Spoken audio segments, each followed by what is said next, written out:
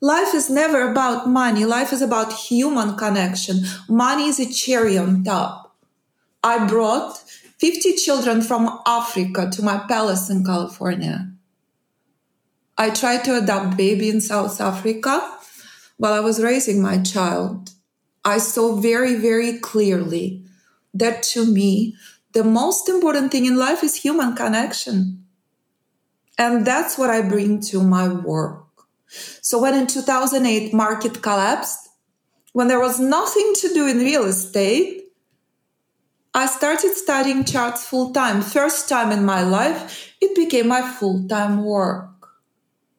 When I recognized I can't really work for financial institutions, I want to use my own system only.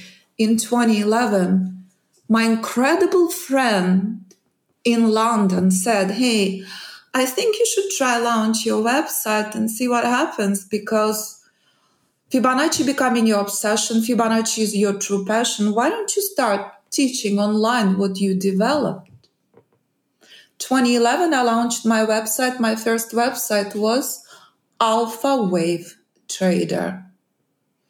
Within a month, I had 100 plus clients all over the world, because the experienced trader who see my system, who see the precision, who see how far in advance my system identifies institutional reversal points, reversals, targets, stops, precise, everything changes completely. I realise the fashion for podcast trailers is to splice together a series of hooks and rehooks to create intrigue.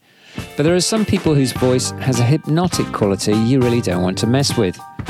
Alla Peters-Plocher left the old USSR in the early 1990s, arriving in the United States with less than $100 to her name. Over the next few years, she gravitated to trading. She became obsessed with Fibonacci patterns.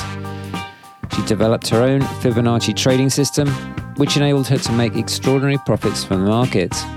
Through her Fibonacci Trading Institute, she teaches her method to all kinds of traders, many of them going on to rack up wins of 100% per year, a claim backed up by verified statements. The best part, she has a fantastic rags to riches sort of story to tell, and I highly recommend you join us both on A Trader's Life.